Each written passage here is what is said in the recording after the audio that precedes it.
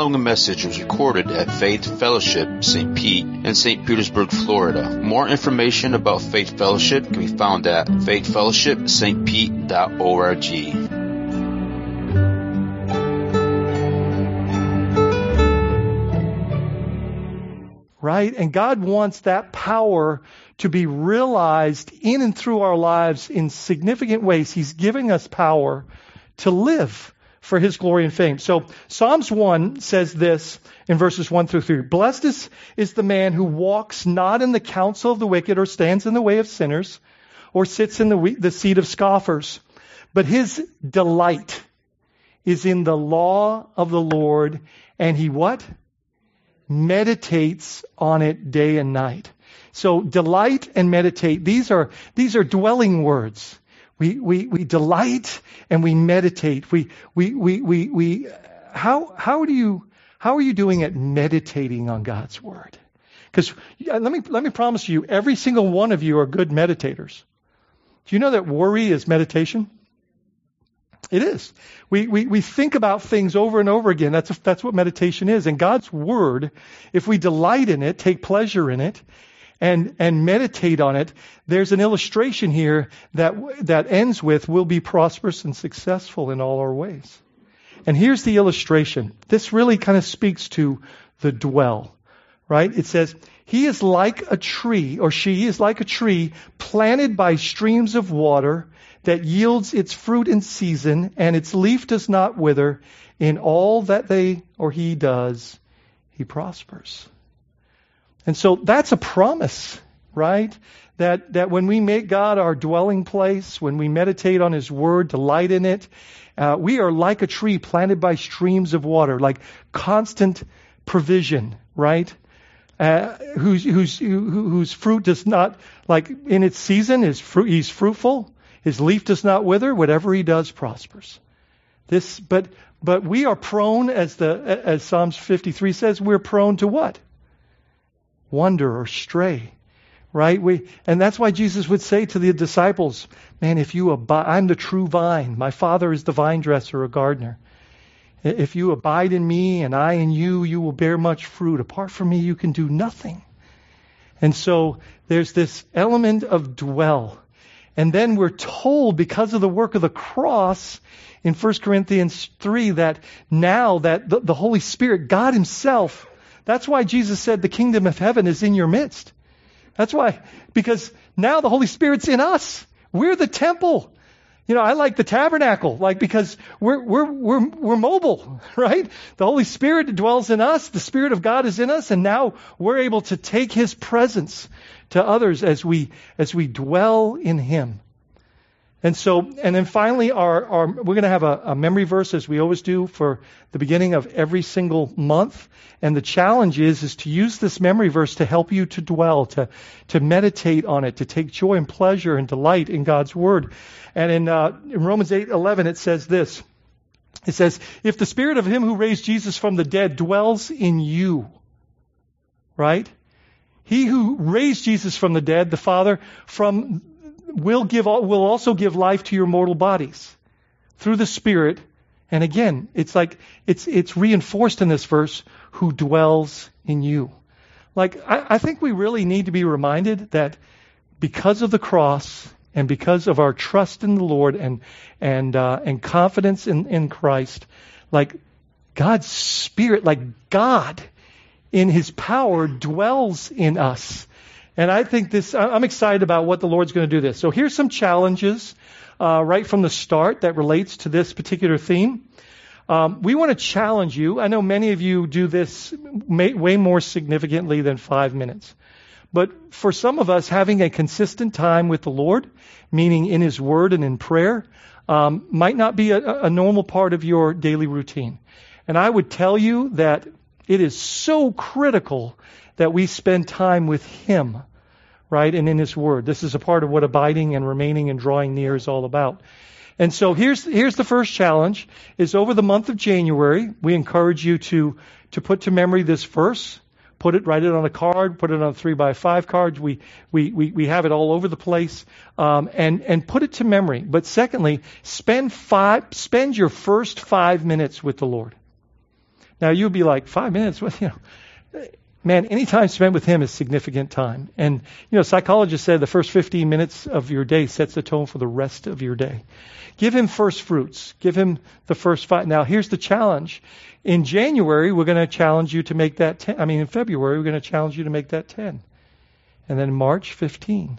By the end of the year, if you take the challenge, and I promise you, by the time you get to, this is what's going to happen. By the time you get to end of January, if this is new for you, you're going to already be doing 10 minutes because you're going to see the fruit of it. You're going to see the joy and the pleasure and the sustenance in it, the satisfaction in it. But by the end of the year, that's an hour, 12 times 5. And we're hoping by the end of the year that there's a discipline within our body, and we believe that will be so fruitful because of the power and the understanding and the grace and all that will happen, the fruitfulness of spending time with him.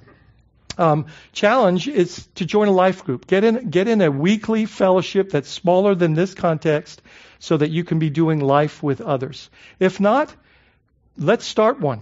If one doesn't work for you, time or day, let's do that.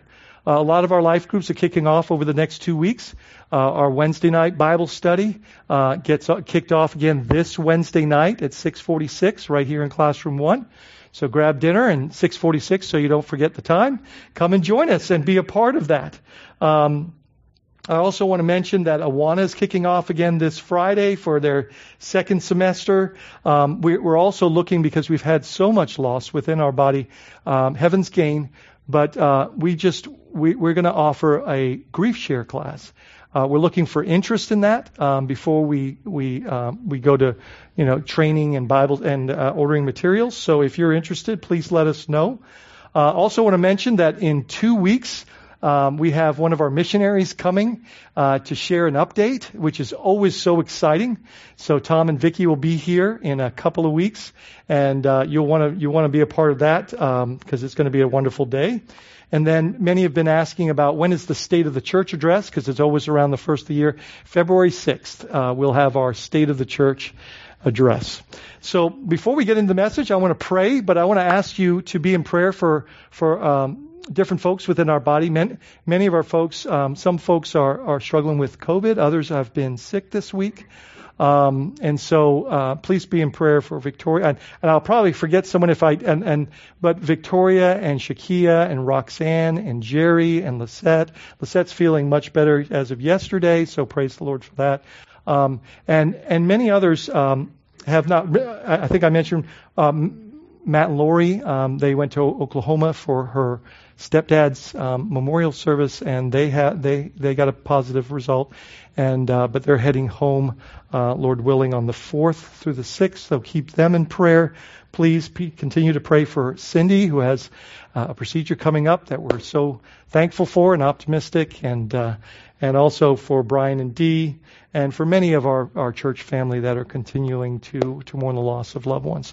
So if you permit me, let's go to the Lord in prayer together. Father, we thank you for your mercy. We thank you for your grace. We thank you for, because of the cross, that every day is a new start with you. Thank you for your posture, that if we confess our sins, you are faithful and just to forgive us our sins and to cleanse us from all unrighteousness. Thank you that you're the prodigal Father on the horizons of our lives, that is always ready to embrace us and reconcile us. Remind us that we're your kids, and restore even the inheritances that we've squandered, that you have a cattle on 1,000 hills, and that you give us back the fields that the locusts have eaten. Lord, you are that gracious and that merciful. And so, Lord, help us to reflect that mercy and grace with those around us. Forgive us when we're impatient and we don't reflect your mercy or lean on your Spirit for love, joy, peace, patience, kindness, goodness, gentleness, faithfulness, and self-control. We're so desperate for your infusing power to manifest your life through us. And so, Lord, now as we gather around your word, we pray that you would feed us, that you would instruct our hearts, that you would teach us your will and your ways. Lord Jesus, that you would pull back the veil and open our eyes and help us to have fertile hearts, soil that is ready for the good seed of your word to be planted deeply in us, that we might produce good fruit, Lord, that we might manifest your love and grace and peace and gospel to a world that is hungry for hope and life and light.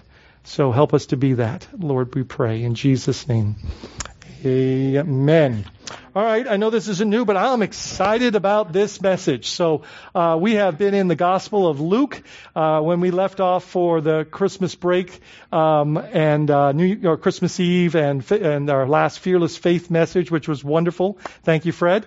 We were in the Gospel of Luke and chapter 9, and we're going to pick up in verse 10 and go through verse 17 this morning.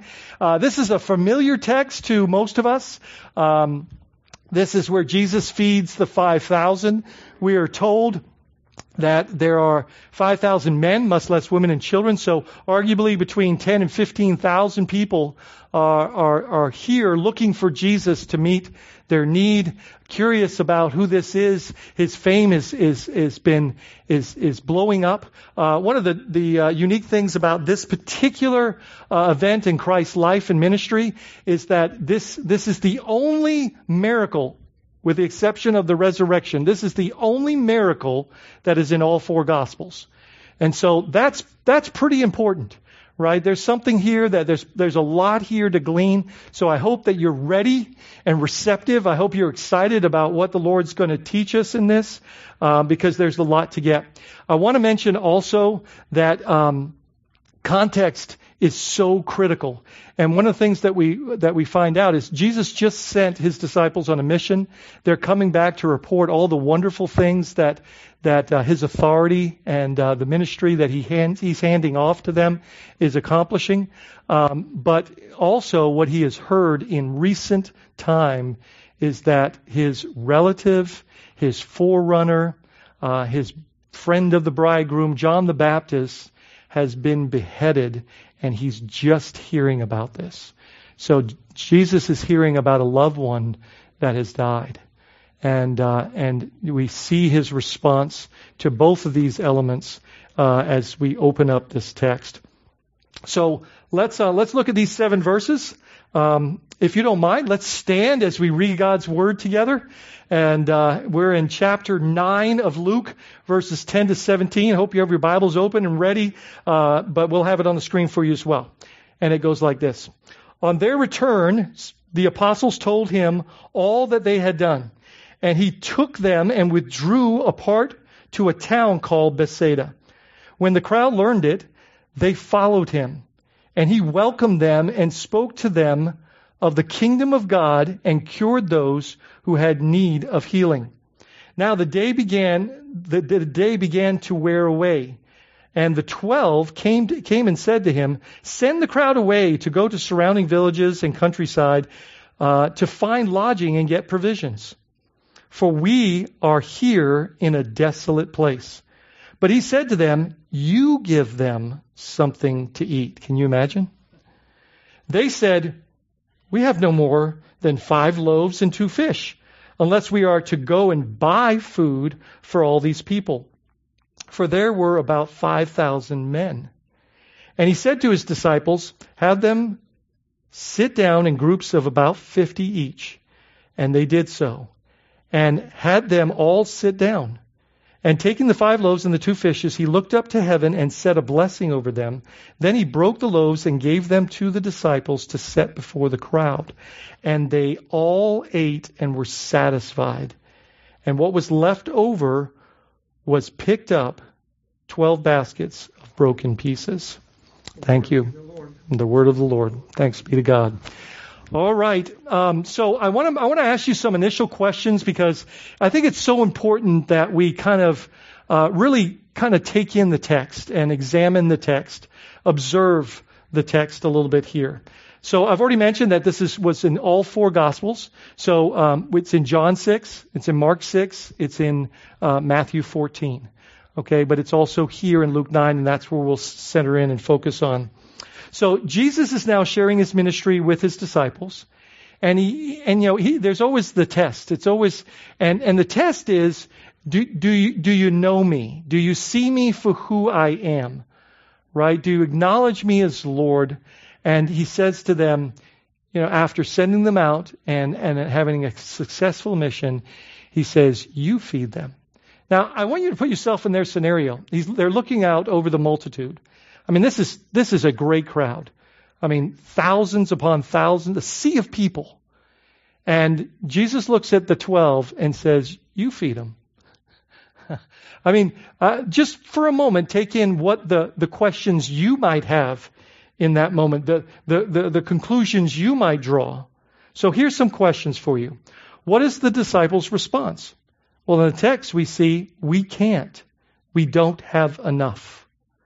They were once again underestimating Jesus. Right? And do we do the same? Do we underestimate Jesus in moments like this? Because when they said we can't, I think they're right. They can't. But he can. Right? And when we say that we don't have enough, what are we saying about Jesus, who says he's always with us? Here's the big idea for this morning. If we offer the Lord what we have or don't have, he can do miraculously more than we ask or imagine, we're told. But are we trusting him? Are we acknowledging him to be who he has declared himself to be? And are we just resting in his hands and being willing to obey his commands? Another question. Do you think it's important to believe that we can do what he asks us to do? I think it's critical. That we must believe that we can do whatever he asks us to do. And often is that going to be beyond our scope or of limitations or our own personal expectations? Question. Is what he asks of us usually over our head and more than we have or can do? Is it? Go into deep water and let down your nets for a catch. That sounded like crazy talk to Peter in that morning. Right? They fished all night, caught nothing. Right? But I think the challenge is that he's with us. That's what we have to be mindful of. And now we are indwelt with the power of the Holy Spirit. Like we are fully equipped for whatever God calls us to do. Whatever he calls us to do. Last question as we ponder the text. Are you over your head right now or feeling a little overwhelmed? What does it look like to trust the Lord's word and obey him in your situation? What does it look like to trust God's word? Because I believe that God authors at times. You notice that most people that come to Jesus are in desperate circumstances? It often seems like desperation is what brings us to the right posture or the right person. Right? Because we're so quick to lean on our own understanding, to go to resources. And this is exactly what the disciples did in this story, right? In this event. Right? They instantly start, instead of counting on Jesus, they start counting their money. And I'm not sure we don't do the same thing. Let's pray. Father, may the words of my mouth and the meditations of our hearts be pleasing in your sight, for you are our rock and our Redeemer. We trust in you. We need you to do the glorious work that only you do through your Holy Spirit and Word, which is sanctify the saint. And so would you change our hearts, open our eyes, and would we have a yielded spirit to the things that you, a teachable heart, to the things you want to show us this morning. And may it change the outcome of 2022 and the years ahead, not just for us, but for those that you would use us to touch. In Jesus' name. Amen. All right, let me break down the passage for us, and we're just going to go verse by verse through this. And man, I'm excited to share some things that the Lord has revealed to me. So it says, on their return, speaking of the apostles coming back from their mission, they told him all that they had done. Mark tells us, I'm going to kind of pull in some of the other gospel accounts. Mark tells us that all they had done and taught. And he took them and withdrew apart to a town called Bethsaida. So one of the things I've already mentioned is Jesus is obviously grieving here. And he models for us something that's so important. we're not good at resting. I mean, we need one of the 10 big commandments to tell us that we need to set apart, 1 in 7 just to spend time with rest himself, the Prince of Peace, in order to experience the rest that is so necessary. Jesus said, look, listen, the Sabbath wasn't for you. I mean, it wasn't made, you weren't made for the Sabbath was made for you. It's for your benefit. And here we see that Jesus is leading his disciples, much like the Holy Spirit would lead us, to a time of rest. Are we sensitive to the Spirit? We see in John chapter 3. If you notice, Jesus is foreshadowing the coming of the Holy Spirit when he's talking to Nicodemus. And he says that the Holy Spirit is like the wind, right? You don't know where it's coming or where it's going. He says, so it is with those that are filled with the Spirit, right? So if we think about what it's saying there, is that sometimes the wind moves pretty aggressively. Other times it's still or soft. And I would venture to say that the majority of the time it's not in an aggressive mode. And so, when we rest in the Lord, when we sit at his feet, when we do these things, when we be still and know that he is God, when you rest in his care and his provision. Now, by all means, when God says go, go. When he says move, move. But we should also know that the Holy Spirit, as Jesus models for us in this occasion, will lead us into moments of rest. And obviously that was something that was needed. In the Mark account, this is what it says in verses 31 and 32. And he said to them, come away by yourselves to a desolate place and rest a while. This is the agenda of Jesus for the heart of his disciples. He's modeling this for them and for us. For many were coming and going, and they had no leisure, no rest, no downtime, even to eat. Now, I think this is really important because they go into this situation with the feeding of the 5,000, and they were so busy they didn't even have to eat. And you ever been there? So busy that you didn't even eat, right? We're going to talk about that at the end of this, but I just want to point that out here so that you remember it as we get to the end. But they didn't have any time to, and then all of a sudden there's an opportunity that presents itself, and Jesus welcomes it, right? Verse 32, and they went away in the boat to a desolate place by themselves. So verse 11 in our Luke passage goes on to say, and when the crowds learned it, they followed him, and he welcomed them and spoke to them of the kingdom of God and cured those who had need of healing. So a couple of observations here is Jesus welcomed the interruption.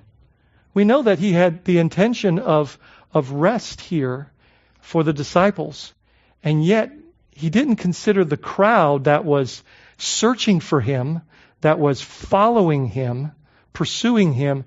He didn't consider it a nuisance. He welcomed it as a divine appointment or opportunity. And we've talked about this often. What happens when our plans are interrupted by others' needs? Any parents here? Does that happen at all? And what is our posture? Jesus knew, and one of the things that I think is really, really sweet here as we see kind of Jesus' example, Jesus lays aside his needs, even his grief, in order to meet the needs of others, to fulfill the purpose for which he came. And I think that's it. I think that's an example to us, is that he welcomes them. It's not like, you get a sense that he embraces this opportunity, though he's grieving and the gang's tired and hungry. And so it says he welcomes the interruption. I ask the question, do we? Jesus, and the thing is, I don't think he would have seen it as an interruption, and maybe that's part of the that's part of the wisdom in it. Because when we perceive it as a nuisance or interruption, our attitude isn't so good. Does that make sense? And so it's about realizing that this is the calling, this is the opportunity, this is the moment, the treasure, the plan. And then Jesus welcomes the seeker or the follower. I see that in the passage too. They're following him, and I think it's good for us to know that the posture of God when we seek Him, right? We see that in Jeremiah 29:13. Those that seek Him with all of their heart. That there's a welcoming from Jesus here. An example, He says, when you see me, you've seen the Father. So we know that this is an example of the Father's heart towards us. And Jesus brought and will bring the kingdom to us. This is what He's sharing. He's sharing Himself as the King of a new kingdom that is eventually placed in us. And we only have a foretaste of the glory divine. We only have this is just a deposit. When He reveals Himself, the kingdom will come to us in a greater sense in His return. In Mark, verses 33 and 34, just to bring this into the context, which is a little different than just adds to Luke's interpretation. Now many saw them going and recognized them, and they ran on foot from all the towns and got there ahead of them. And when He went ashore, He saw a great cloud, and He had compassion on them, because they were like sheep without a shepherd. And He began to teach them many things. So I think it's interesting that he starts shepherding them. And what does that look like? He teaches them many things. This is the shepherd's heart. This is what a parent wants to do for their child as they shepherd or steward the gift of that child. Is you want to impart, right, the precious things of God. Verse 12 continues in our Luke passage and says, now the day began to wear away. It was getting late.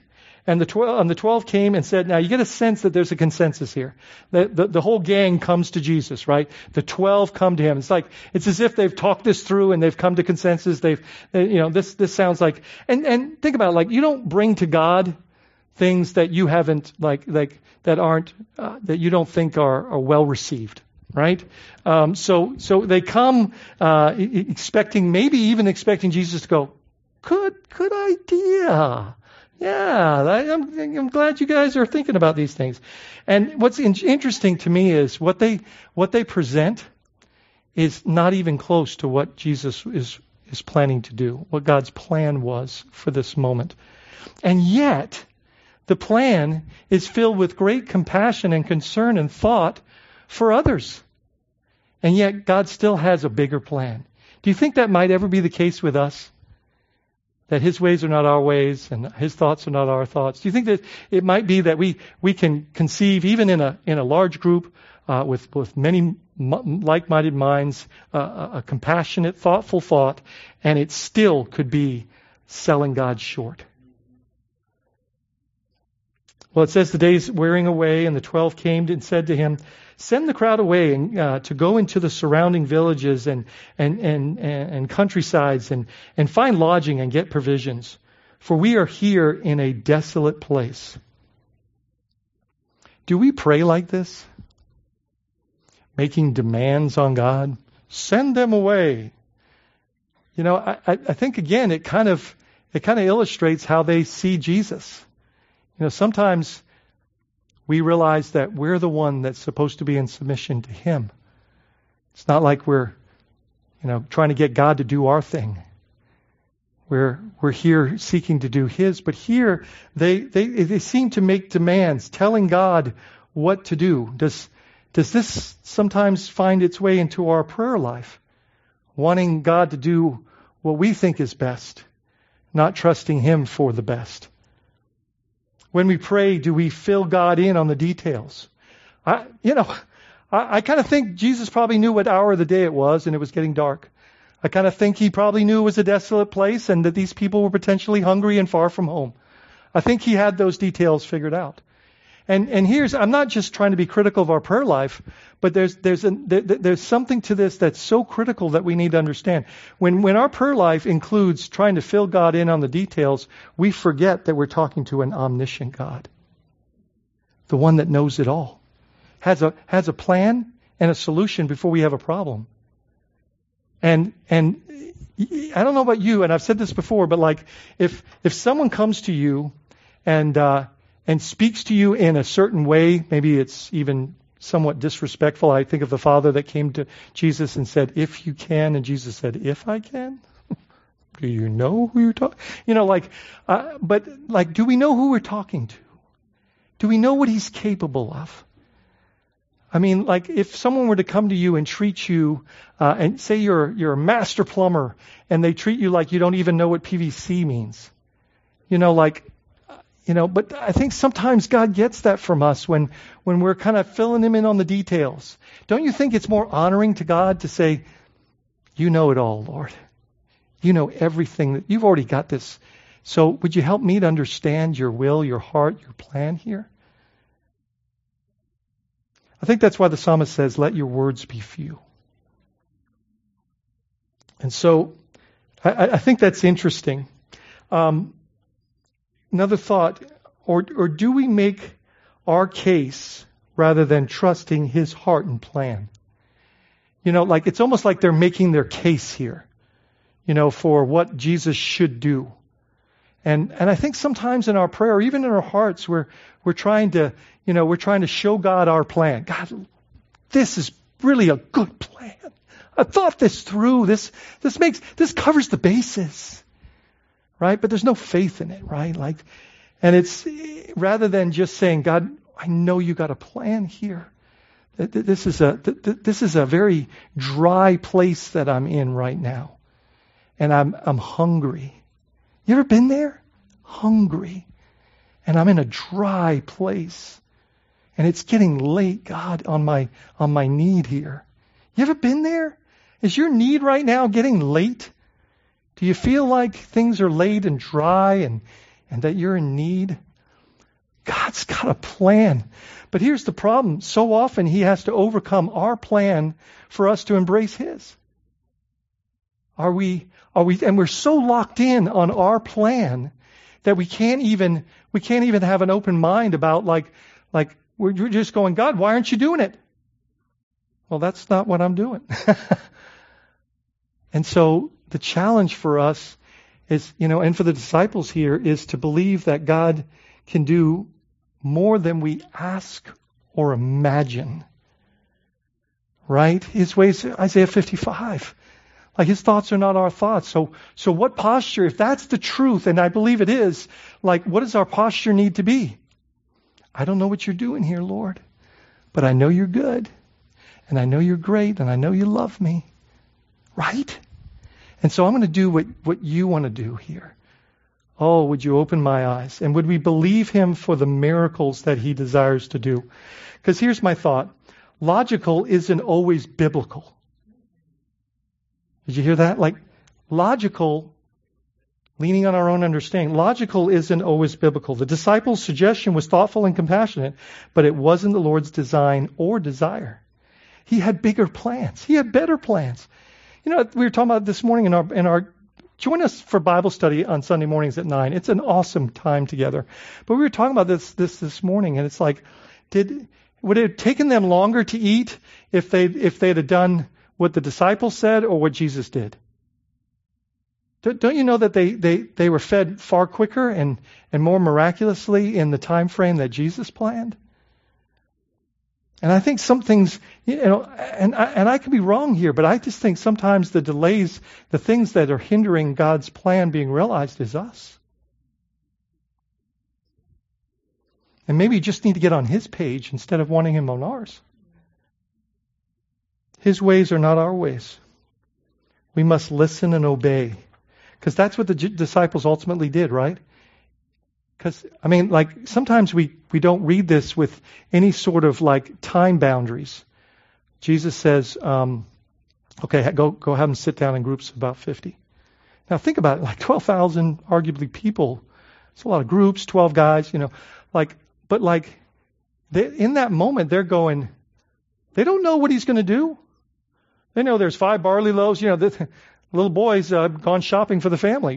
That's all they know, but they're just doing what Jesus has told them to do. Are you? Are you just, we face so many famines and dry places and hungry moments in our life because we're doing what we want to do rather than what God wants us to do. And sometimes what we know God wants us to do doesn't make sense to us yet. When does understanding come? On the other side of obedience. That's right. So, verse 13 says, and he said to them, Jesus, you give them something to eat. I can't imagine what their faces look like. I don't think they could have kept their jaw from dropping. Like, what? And what was their answer? What will we feed them? With what? And Jesus later on helps them to understand, I am the bread of life. Me. I'm right here. Right? They said, we have no more. I said this morning in our Bible study, I think this is the saddest statement that I've read in Scripture for a long time. And we can be equally guilty. We have no more than 5 loaves and 2 fish. Guys, have you ever declared lack when Jesus says, I'm with you? They were terrified in fear in the midst of a storm in the boat. Jesus looks at them and says, why are you afraid? Why? Because I'm right here. But they didn't know who was right here. And what I'm telling you in this moment is they don't know who's right there. And what I'm saying this morning is there's a lot of times we don't know who's right here. Because if we did, we would have hope, promise, optimism, encouragement, joy, and peace. We would relax in His sovereign care, knowing that His promises are good. His timing is perfect. And we would rest in that. That's why He says in Philippians 4:4, He says, be anxious for... Man, that's asking a lot, right? Be anxious for nothing, right? Like again, it's not hard. It's impossible unless we have help. And do you know that's why I believe Jesus kind of told us, you will be given another helper. Well, if there's another helper, who was the first? He was. Look, God is our helper. He's never going to ask us to do something that that hasn't been well thought through and isn't planned out to perfection with resources already built in. Do you believe that? Do you believe that? I hope you do. He says to them, we have no more than 5 loaves and 2 fishes. Gosh. Well, wow. Did they underestimate who was with him? Do we? And I've heard some say that all they had was a boy's lunch, right? I don't know of any boy that eats 5 loaves and 2 fishes. Okay, so I think this is a family shopping experience coming through. But unless we are going to buy, they say, go and buy food for all these people, right? So, a few observations. What will we feed them? Do we do that? How am I going to do it? With what I have instead of who we have. With what? With Him. We often leave God out of our math. And that's where we fall short. How does everything come to fruition in our lives, including our salvation? Faith. Everything comes to us by faith. We are quick to take personal inventory and come up short. Anybody guilty? The moment that we face something, I don't have enough energy for that. I don't have enough resources. I don't have enough time for that. Right? I mean, isn't this exactly what Moses said?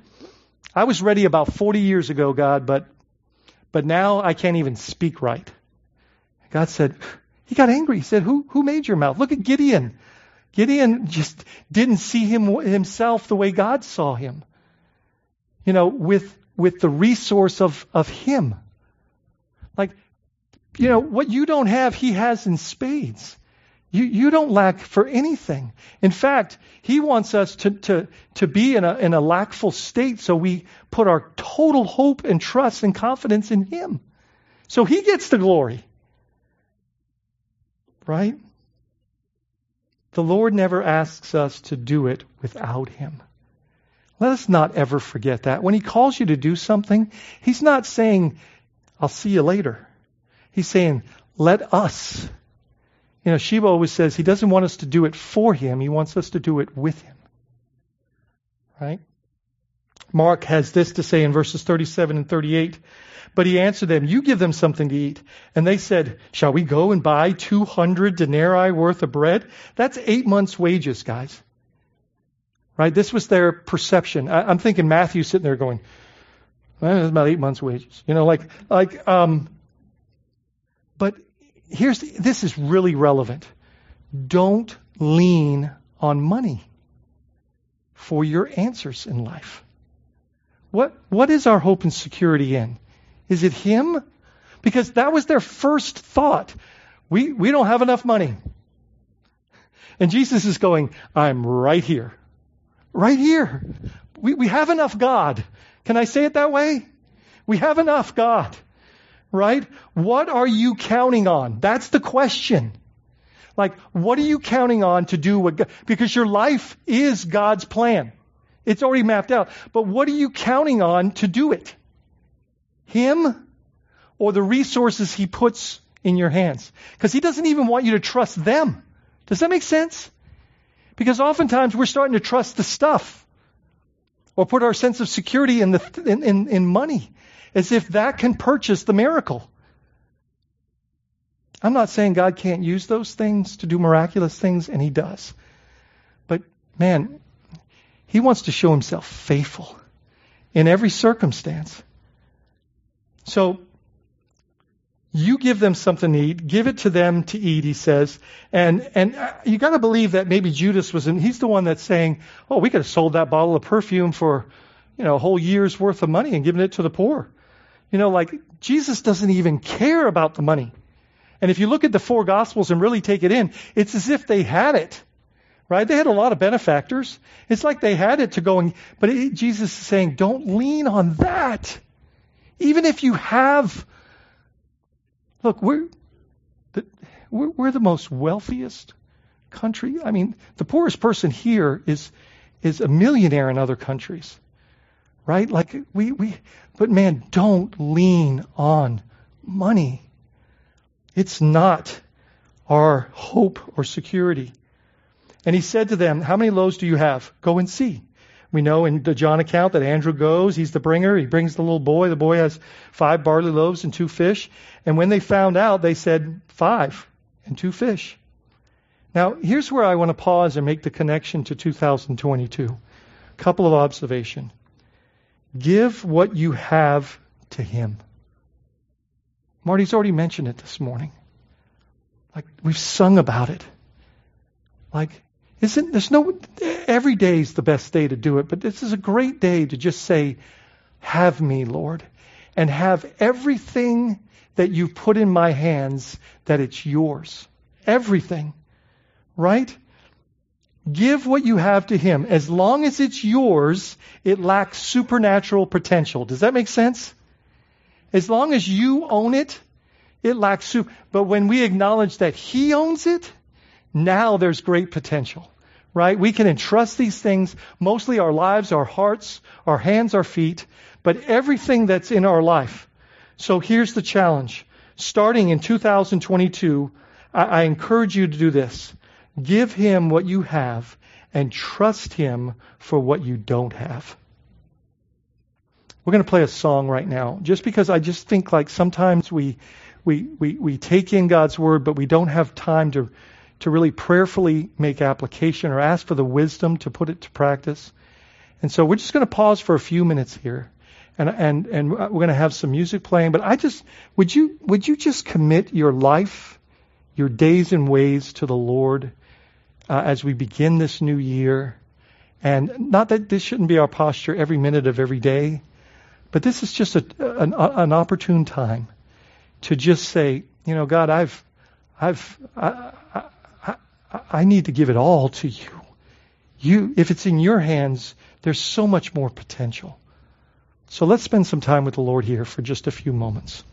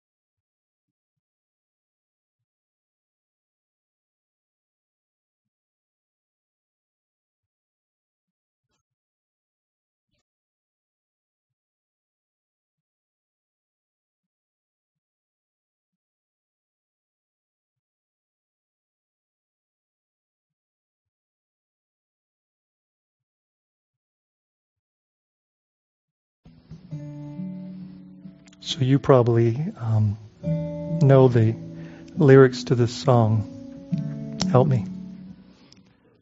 I surrender all. Surrender all. All to Jesus I surrender. I surrender all. I share with you very quickly a brief testimony on my part. Many of you don't know that I just have chronic fatigue. I don't know the issues, low vitamin counts in a litany of areas, and so fatigue is always a factor. And my back had surgery in 2017. I honestly dread going to bed because I'll go to bed feeling pretty good. I wake up feeling like it's a wreck.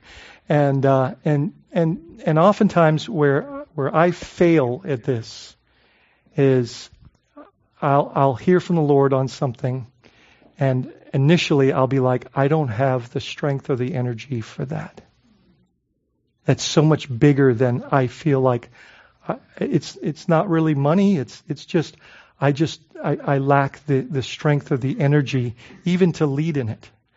I get overwhelmed. And man, this is I'm always reminded, the Lord just keeps reminding me. It's like a constant lesson, I'm with you. Well, you don't have to do it without me. I don't recommend that. Do it in my strength. Let me set the pace. Don't get out in front of me. All these things over the years. And so what I've been reminded of, my challenge is, that in my weakness, His strength is made perfect. Right? He's the strength. He's the power behind all the things that He longs to do. These guys couldn't feed those folks, even if they had 8 months' wages. As we finish our text together, verses 14 and 15 says this: For there are about 5,000 men, Matthew tells us, besides women and children. And He said to the disciples, have them sit down in groups of 50, or about 50 each. And they did so, and had them all sit down. So a few observations here. Keep in mind, and this is interesting, that they simply did what Jesus asked, having no idea what Jesus was going to do. That's challenging for me, right? Because I think sometimes we see this in hindsight, as I'll mention in my next point. But we don't acknowledge the segments, the moments. They're just doing what Jesus asked them to do. But isn't that part of the abundant life?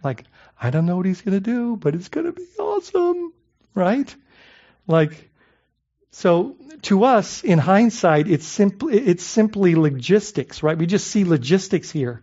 But can you imagine what the disciples and the crowd thought as this is unfolding?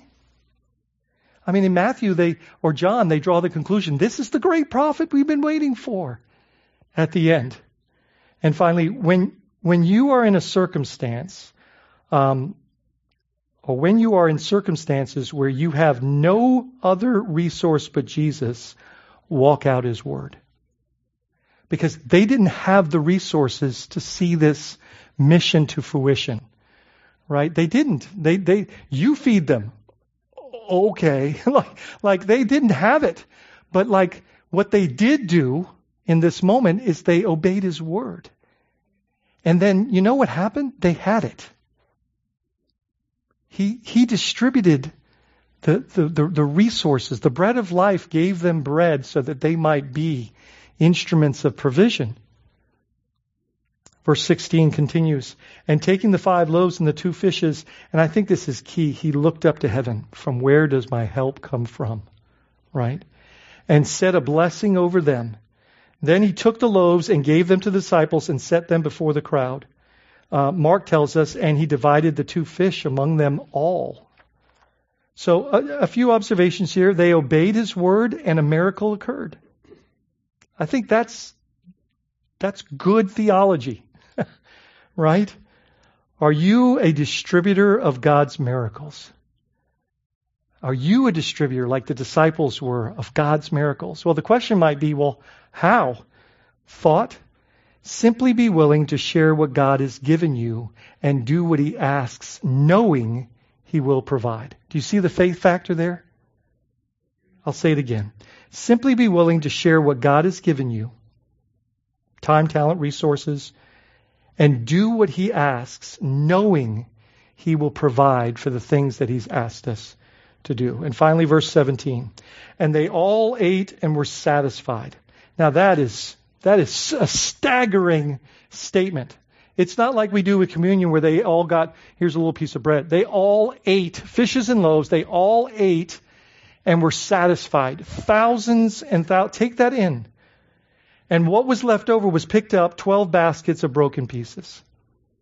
So it's not like they ate a scrap of bread. They ate and they were satisfied. Jesus, as He always does, provided in abundance. In abundance. So why 12 baskets full? Exactly. 12 disciples, 12 baskets. Remember I referenced something earlier. Remember they were rushed into this circumstance after Jesus was seeking them to have some time of rest because of their business they hadn't eaten. And so then they're in this moment, being Jesus' hands and feet, their instruments, and maybe they hadn't eaten, but here now we see their baskets are filled.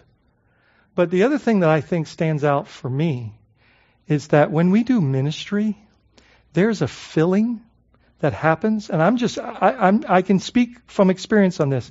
There's been countless times where I've missed many meals, and in doing what the Lord's asked to do, and felt incredibly satisfied in the process. I'll share this verse with you. This is what Jesus said to the boys. They came back with lunch for Him. You remember John 4, they went into Samaria. Jesus said, you guys go grab lunch. I'm gonna sit here by this well. The woman came from Sychar and sat, and they had a conversation. And then they come back, and he says this. He says, I'll read the verse, but he says, I have food you know nothing about to do God's will, right? So it says, but He said to them, I have food to eat that you do not know about. It's when we serve, there's a miracle that happens.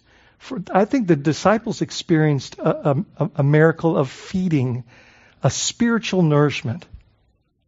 Man does not live by bread alone, but by every word that comes from the mouth of God. And so we see that right here in this provision. So I don't know what part of this wonderful miracle that's accounted for in all four Gospels really speaks to you this morning. But let us never, ever underestimate Jesus and the power of the Holy Spirit that we are indwelt with in order to finish the mission that He has started. And so He is the bread of life. Have you ever found that trying to find satisfaction in anything else leaves you wanting? Oh, that in 2022 we would find it true to our hearts that Jesus is our bread of life, that He is the very sustenance of our life, and doing His will, despite the fact that it might not even make sense yet, is ideal. It's what God would say. That's how we exercise our faith and trust in Him. Let's pray. Father, we thank You for Your mercy, for Your love, for Your grace, for Your Son, for Your Spirit. We thank You for the fact that You have given us everything we need for life and godliness, that we don't lack anything in provision to do the things that You've asked of us. Forgive us when we doubt or underestimate Your power or potential. Lord, let us not be like Moses or Gideon, but be convinced that if You've called us, that You will see it to fruition, that You've started and You will finish the work that You've done in us. I pray that this year would be marked as a church, as individuals, as families, that it would be marked by obedience, by fearless faith, by a confidence and trust in You, an indwelling presence and power that moves us and motivates us to joyful obedience in all that we do. We love You, Lord. We're so, so grateful for Your love, grace, and mercy. I pray that our lives would reflect that gratitude in all that we do. In Jesus' name, amen. Amen. God bless you and live.